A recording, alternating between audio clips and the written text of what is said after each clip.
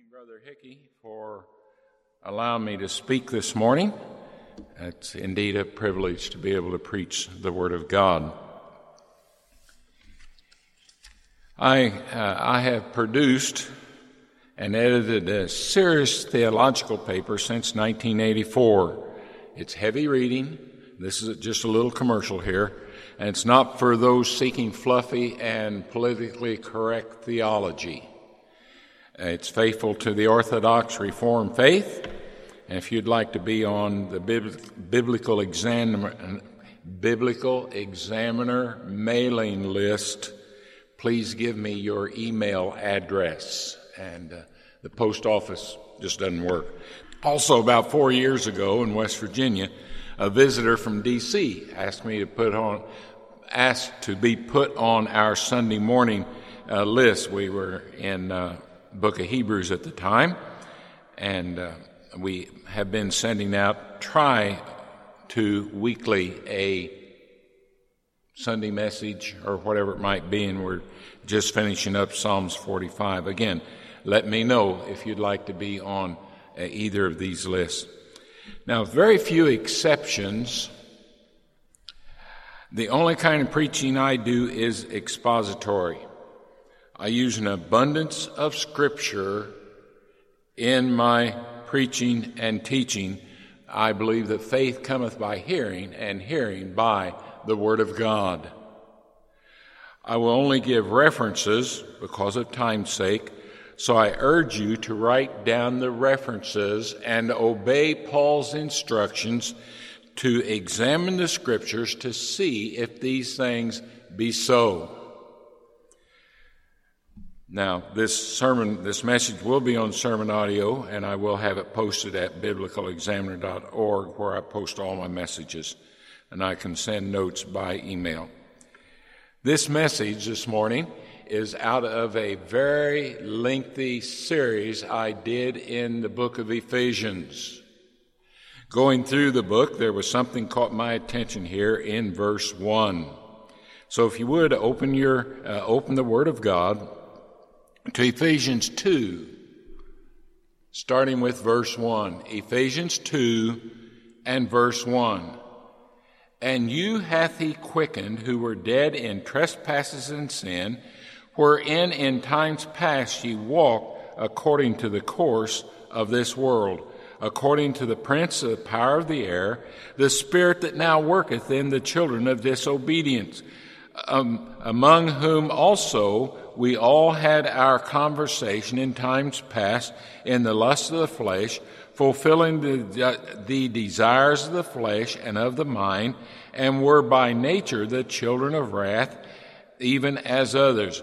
But God, who is rich in mercy, for his great love wherein he loved us, even when we were dead in trespasses and sins, hath quickened us together with Christ. For by grace are ye saved, and hath raised us up together, and made us sit together in heavenly places in Christ Jesus, that in the ages to come he might show the exceeding riches of his grace in his kindness toward us through Christ Jesus. For by grace are ye saved through faith, and that not of yourselves, it is the gift of God. Now, faith here is the gift of God. You see that, don't you? God is the one who gives the faith.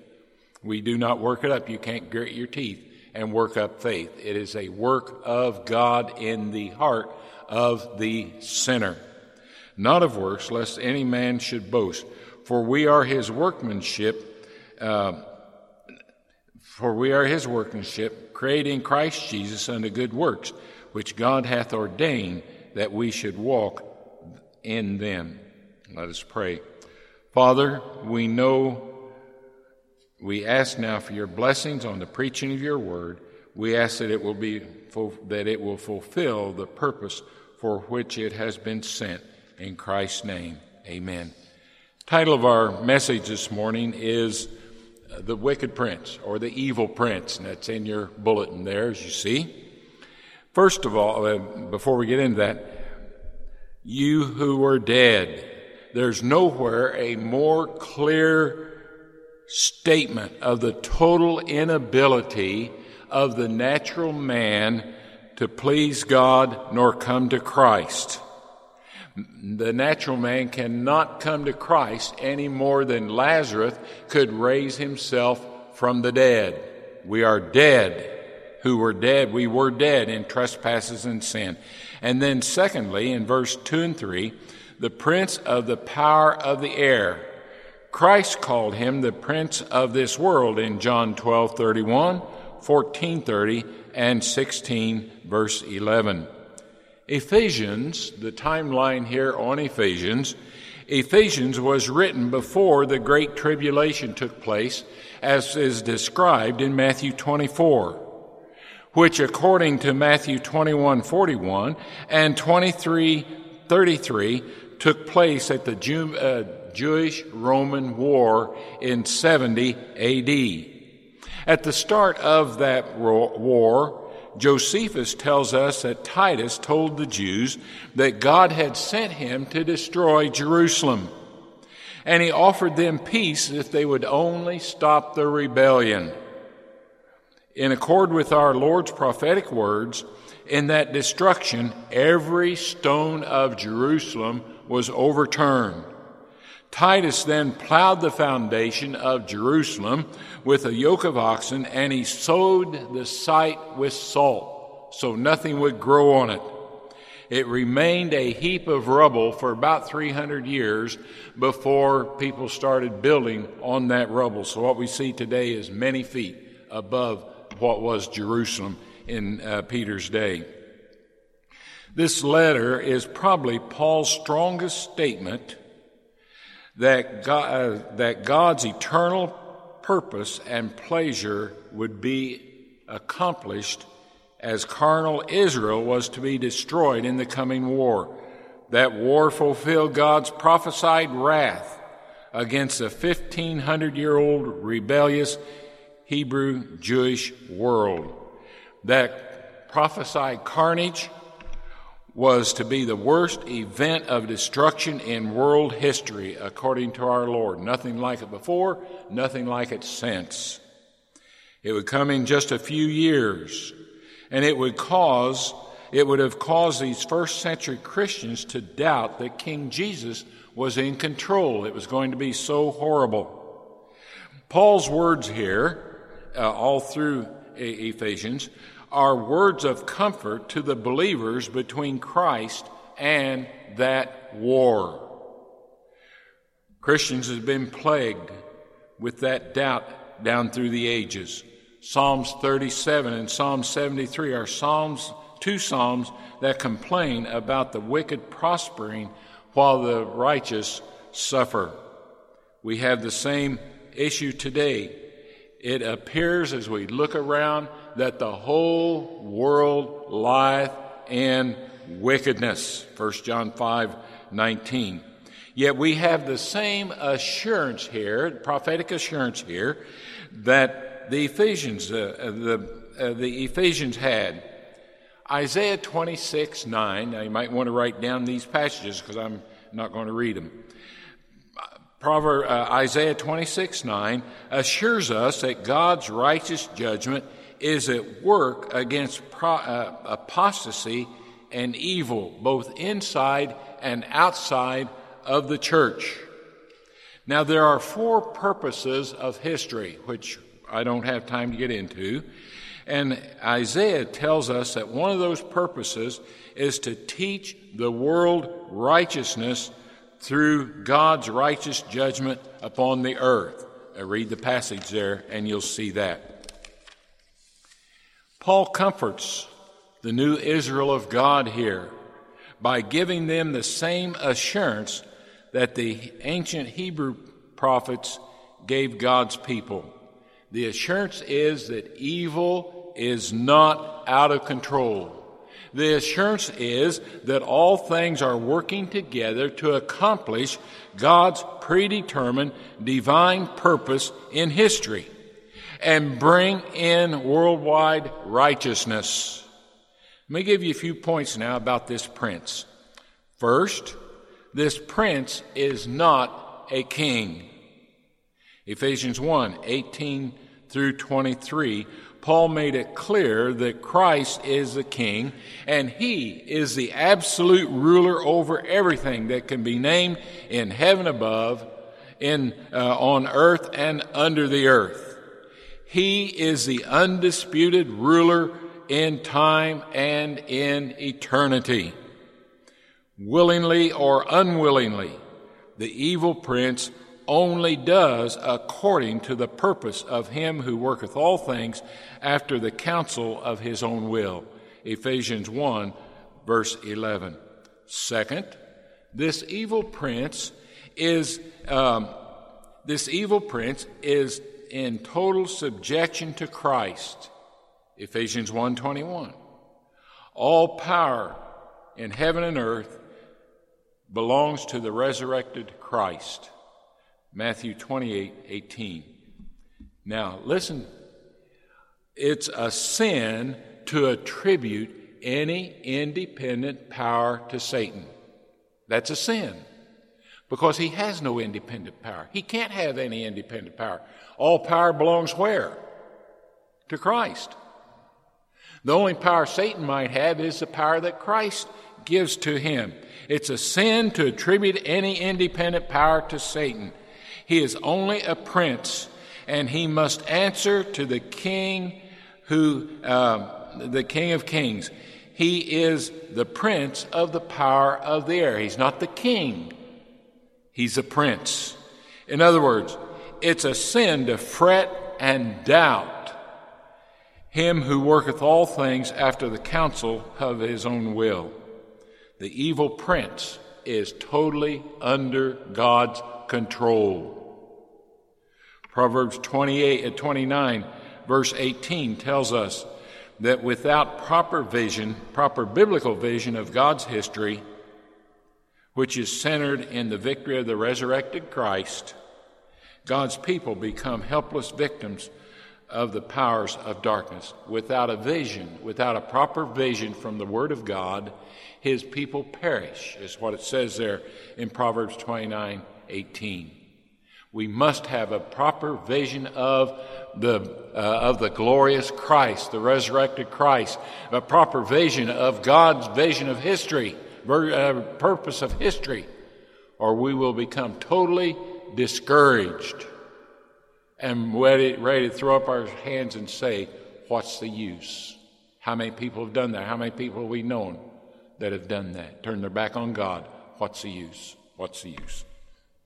Third, the evil prince and those who follow him are unknowingly doing the will of God. This is found in Psalms 33, verse 10. I will read this one. The Lord bringeth the counsel of the heathen to naught. He maketh the devices of the people of none effect. The counsel of the Lord standeth forever. The thoughts of his heart are all his forever. The thoughts of his heart to all generations. It's a counsel of the Lord that will stand, not the counsel of evil men. Those of Psalms 2, verse 2, who counseled together against the Lord and his anointed, are identified by Peter in Acts 4, verses 27 and 28. And again, I'm not going to look them up, but I do encourage you to look them up. In Acts 4:23, Peter told the Jews that though evil men of history counsel together, their counsel fulfills the determinate counsel and foreknowledge of God. As evil men work their evil counsels, they are only accomplishing God's everlasting purpose. If there's anything clear in the Word of God, I hope you'll see this. If you don't see anything else, I hope you see this. God is in control, and it's our responsibility to follow Him and trust Him. We are told in Isaiah 46:10 that only what fulfills God's divine pleasure and counsel will stand. For He has declared the end of history from the beginning of history. He established how history would go. From the time of the creation, the evil powers and authorities of this world are only doing the pleasure of the Creator. And all these things are studies in themselves. Psalms 76, verse 10, surely the wrath of man shall praise thee.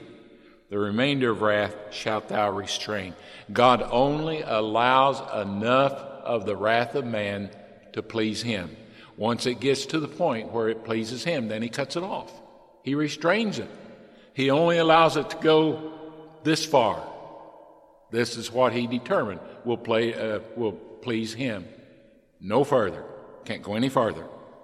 And that's a verse that we should keep in mind. Ephesians 3, 10 through 12, divine providence controls history to bring about God's righteous judgment against unbelief and apostasy, and to advance the gospel church and to bring glory to his Son in fulfillment of the everlasting covenant among the triune God. That's Ephesians 3, 10 through 12. Though Christ had all power from eternity past, he laid that power aside for 33 years so he could provide redemption for his people. At the resurrection, he was reinstated on his throne, and from that throne all things shall be subdued to him.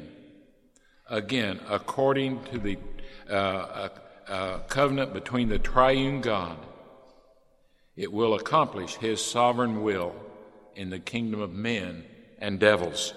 Ephesians 1, 19 through 23 tells us that Psalms 110:1 was fulfilled in the resurrection of Christ.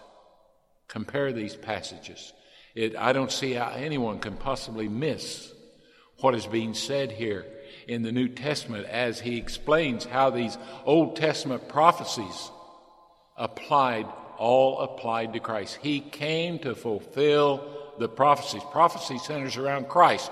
Doesn't center around some anti-Christ nation over there in Palestine, regardless of what the politically correct and biblical, anyway, the PC crowd might say. Prophecy, the Word of God, centers around the resurrected Christ.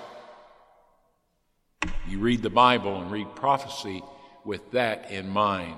It revolves around Christ. Psalms 110, the Father promised the Son that he shall place all the Son's enemies under his authority. Paul tells us in 1 Corinthians 15, 24 to 28, that the end shall come after the Father has subdued all things to the Son. Now, how will the Father fulfill his promise to the Son? It's clearly not a physical promise. It's not a political promise, and it's not a military promise, because it is a spiritual warfare. We're not involved with warfare, flesh and blood, swords and spears and guns. And I would admit I'd like to have a 50 caliber rifle, but that's beside the point. They're too expensive to fire. But that's not our warfare. Our warfare is spiritual. And Christ and Paul describes that spiritual warfare and gives us the weapons of our warfare. And when we lay down those weapons, we're taken captive by the wicked prince. Those passages, John 12, verse 32, John 17, 7, 9, 11, and 24, Isaiah 5, 26, 7, 18, and Zechariah 10, verse 8. God is doing according to his eternal purpose in the kingdoms of men. And as I thought about that, even George Soros, about everybody knows his unlimited efforts trying to overthrow America. He's the one financing all these riots that we see going around. Even he is acting according to God's eternal purpose. We look at these evil men counseling together. They are doing God's will. They won't admit it, but they're doing it. God's accomplishing his eternal purpose. even though they might be serving the world, flesh, and the devil with all their heart, soul, mind, and might, and money. They are accomplishing God's purpose. Fourth, the evil prince has limited power. That is, he cannot stand against the Spirit of God. Acts 20, verse 18, the Lord told Paul, who had been on his way to Damascus, that he was to open the eyes of the Gentiles and open their eyes and turn them from darkness to light and from the power of Satan unto God, that they may receive forgiveness of sin and inheritance among them which are sanctified by faith that is in me. Fifth, the evil prince dwells in and controls the space around us, Ephesians 2 and verse 2. God has given him a limited power and control of all things, seen and unseen, those things that are outside of the kingdom of his dear Son. Those who are not with the Son are outside the kingdom. They are working against the Son. Luke 22, verse 53. That evil spirit can only work according to the counsel of God's own will. It is the sovereign will of God the Father that the powers of darkness have been given the lower regions around us to inhabit and work.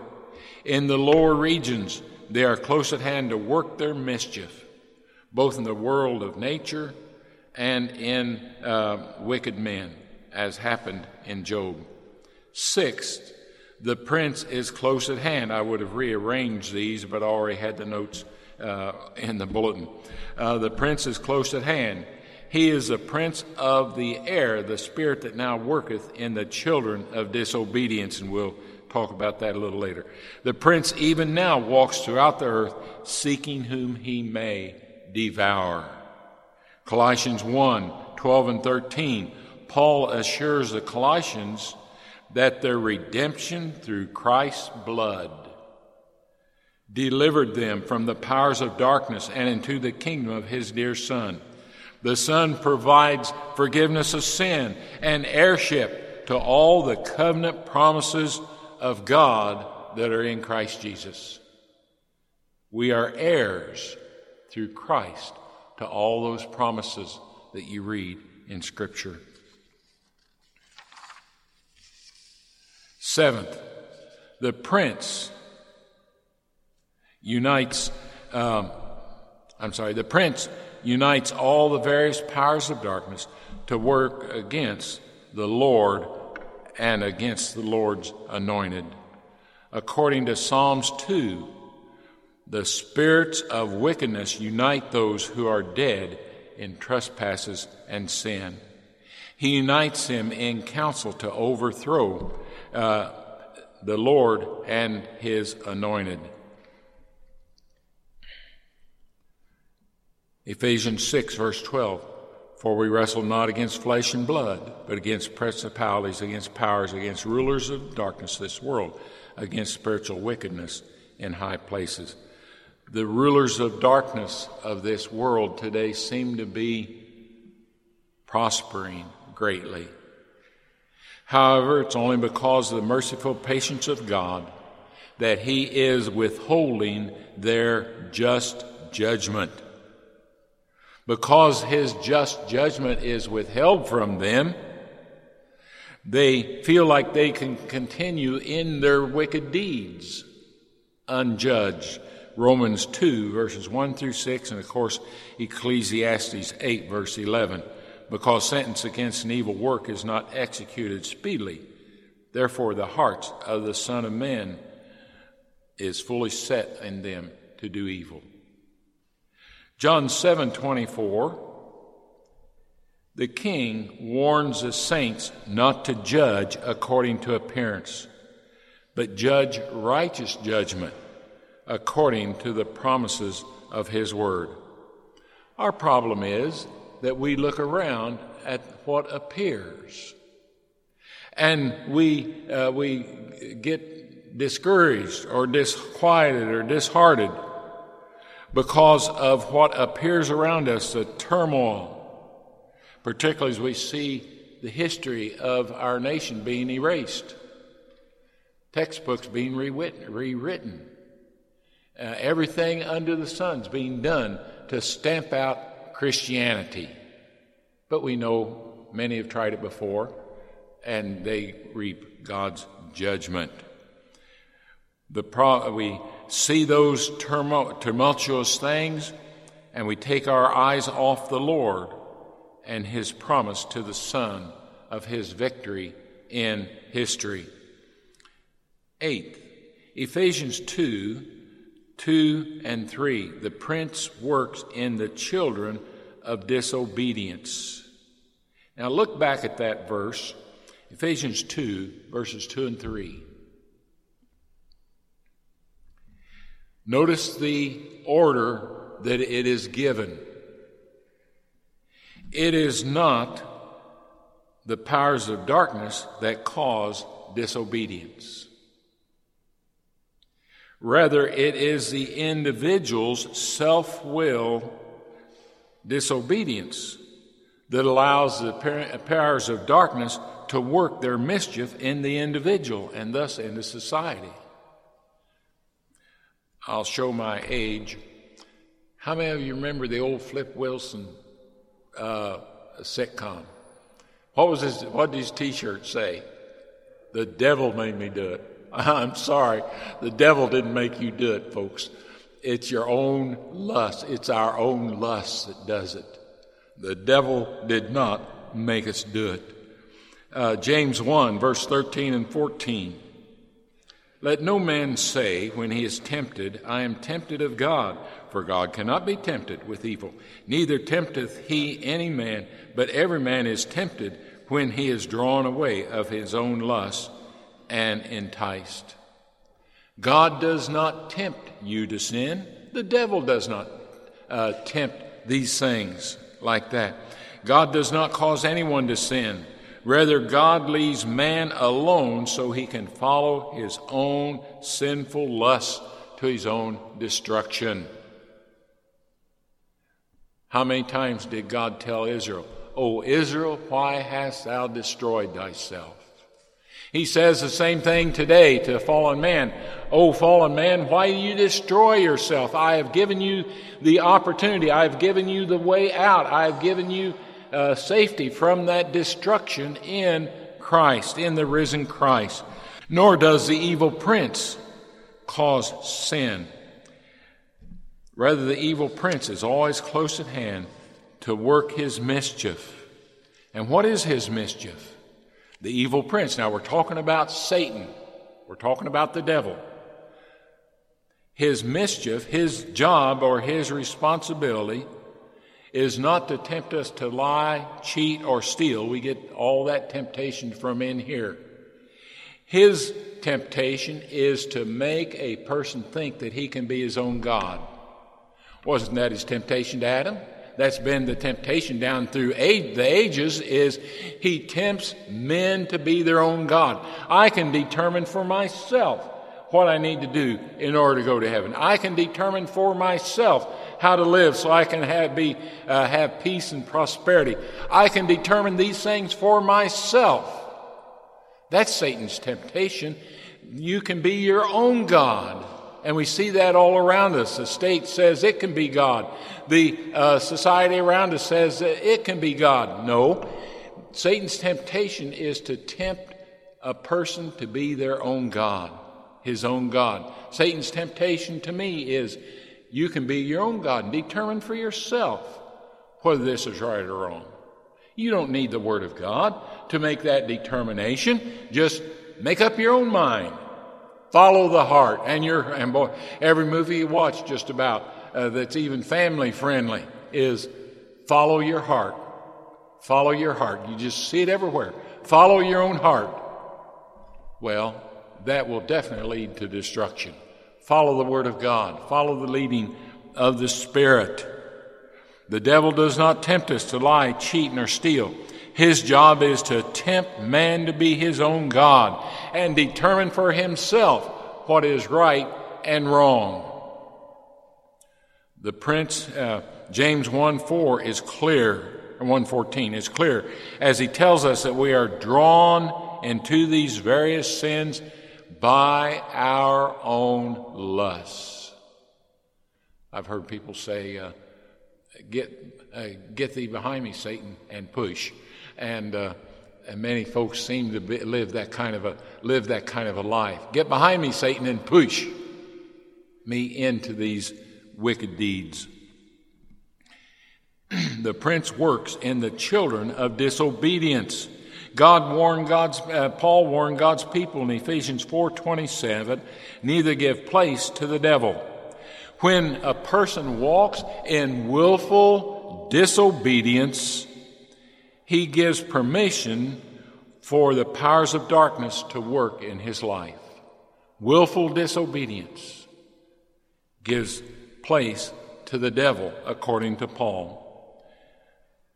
But God, who is rich in mercy, he has made us new creation through faith in the redemptive work of Christ. Romans 8, verses 1 and 2, that new creation is free from the law of sin and death. The new man has a new desire and power to live above sin, thereby stripping the powers of darkness of their power in the lives of the redeemed. The new man has been equipped by the Spirit of God to do what Adam failed to do. It's the power of the living Christ within us that enables us to say no to sin and yes to righteousness. Without that power, there is no hope. Ninth, the prince blinds his followers in 2 Corinthians 4, verses 1 to 7. I'll just read verse 4. In whom the God of this world hath blinded the minds of them which believe not, lest the light of the glorious gospel, who is the image of God, should shine unto them. The God of this world. According to A.T. Robertson, the word world here is actually age, which is not an uncommon usage. When Satan tempted Christ, he claimed that he had the unlimited rule over the world because it had been given to him by Adam. 2 Corinthians 4:4 here that we just read.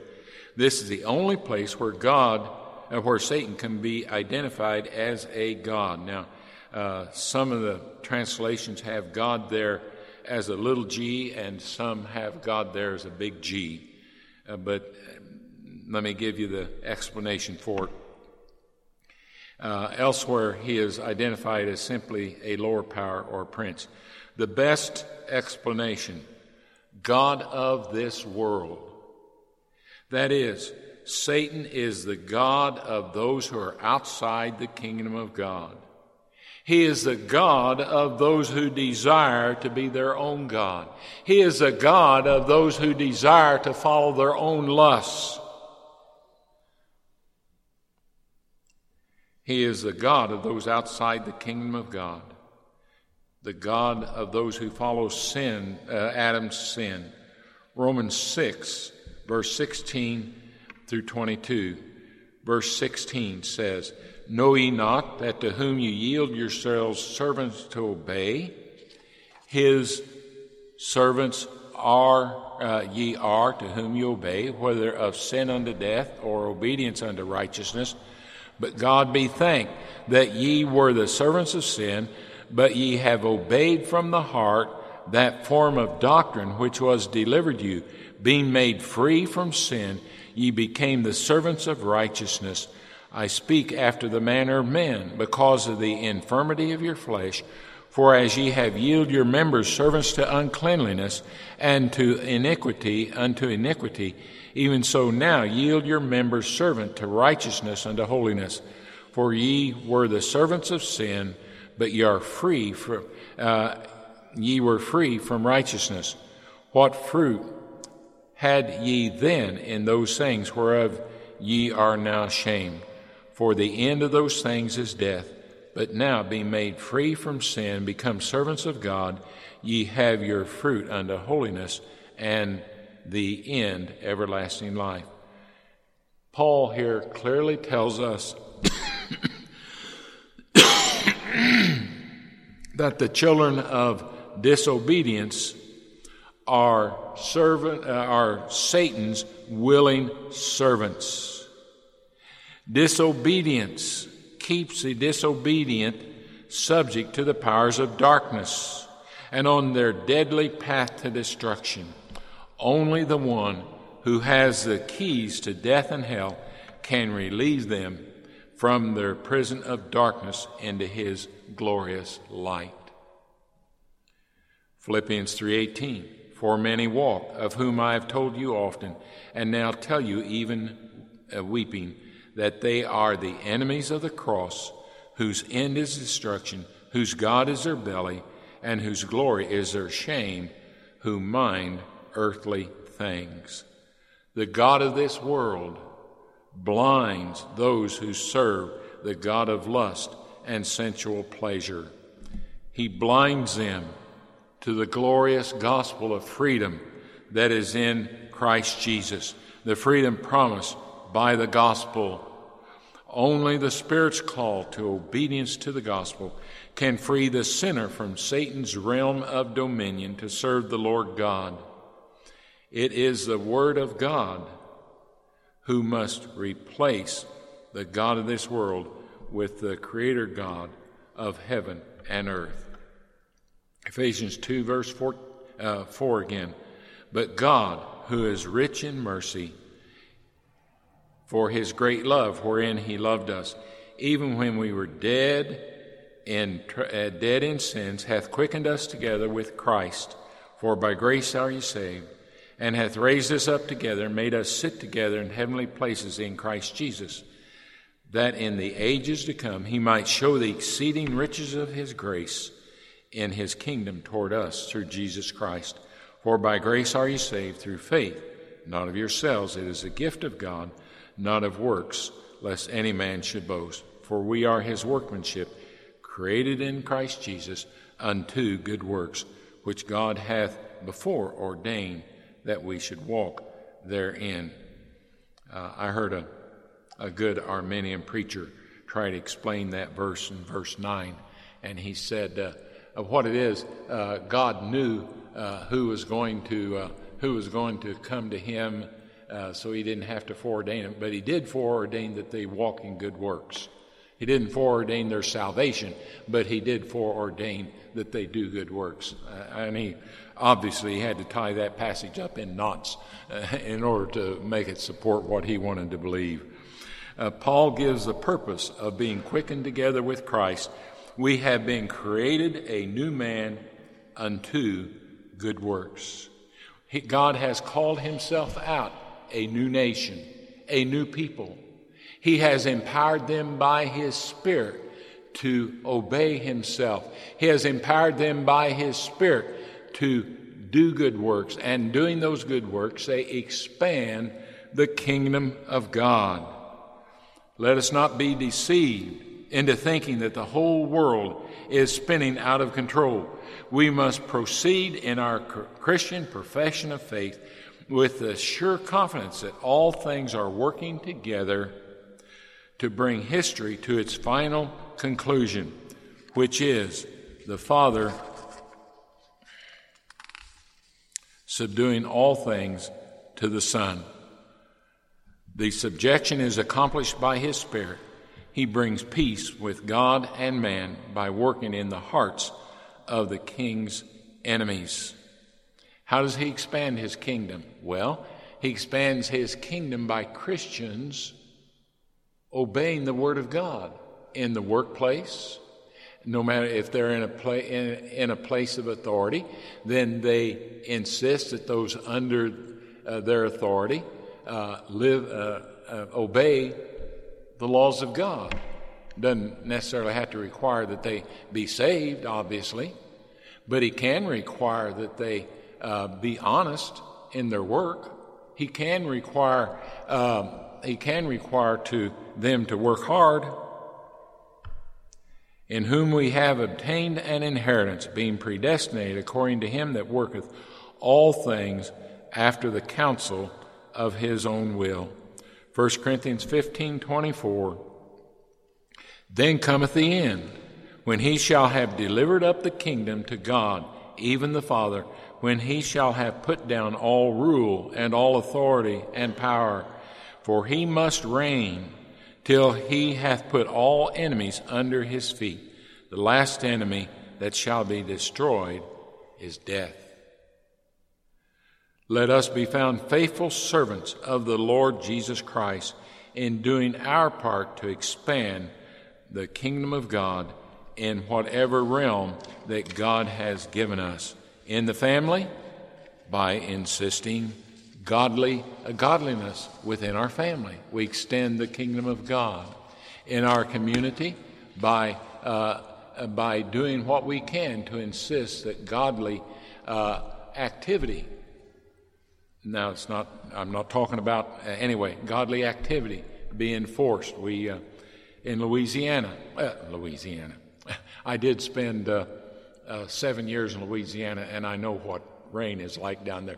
And it breeds cockroaches, I guarantee. Cockroaches and ticks.